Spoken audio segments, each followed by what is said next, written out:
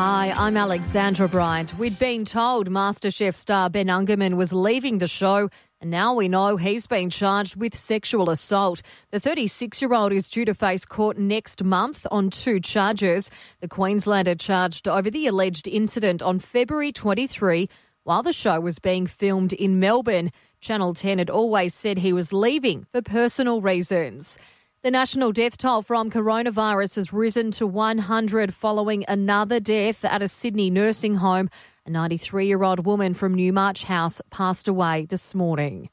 A strike force has been established to investigate the cause of yesterday's tragic house fire in Batlow, New South Wales, that claimed the lives of twin 3-year-old girls. Superintendent Bob Noble says at this stage they don't know if it was an accident or there were suspicious circumstances. Well, as I say, we've got to keep an open mind. I mean, it could have been any number of things. We don't know. And a heavyweight remark from US House Speaker Nancy Pelosi after President Donald Trump said he was taking anti-malaria drug hydroxychloroquine, which he's pushing to be used to treat COVID-19. He's our president, and I would rather he not be taking something that has not been approved by the scientists, especially in his age group and in his, shall we say, weight group, morbidly obese. You ready?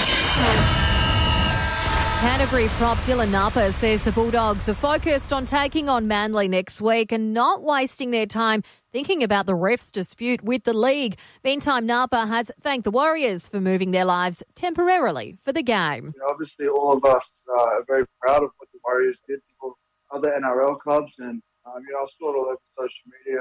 The guys giving respect to what the Warriors players did. They sacrificed a lot to try and get their job and our game back up and running.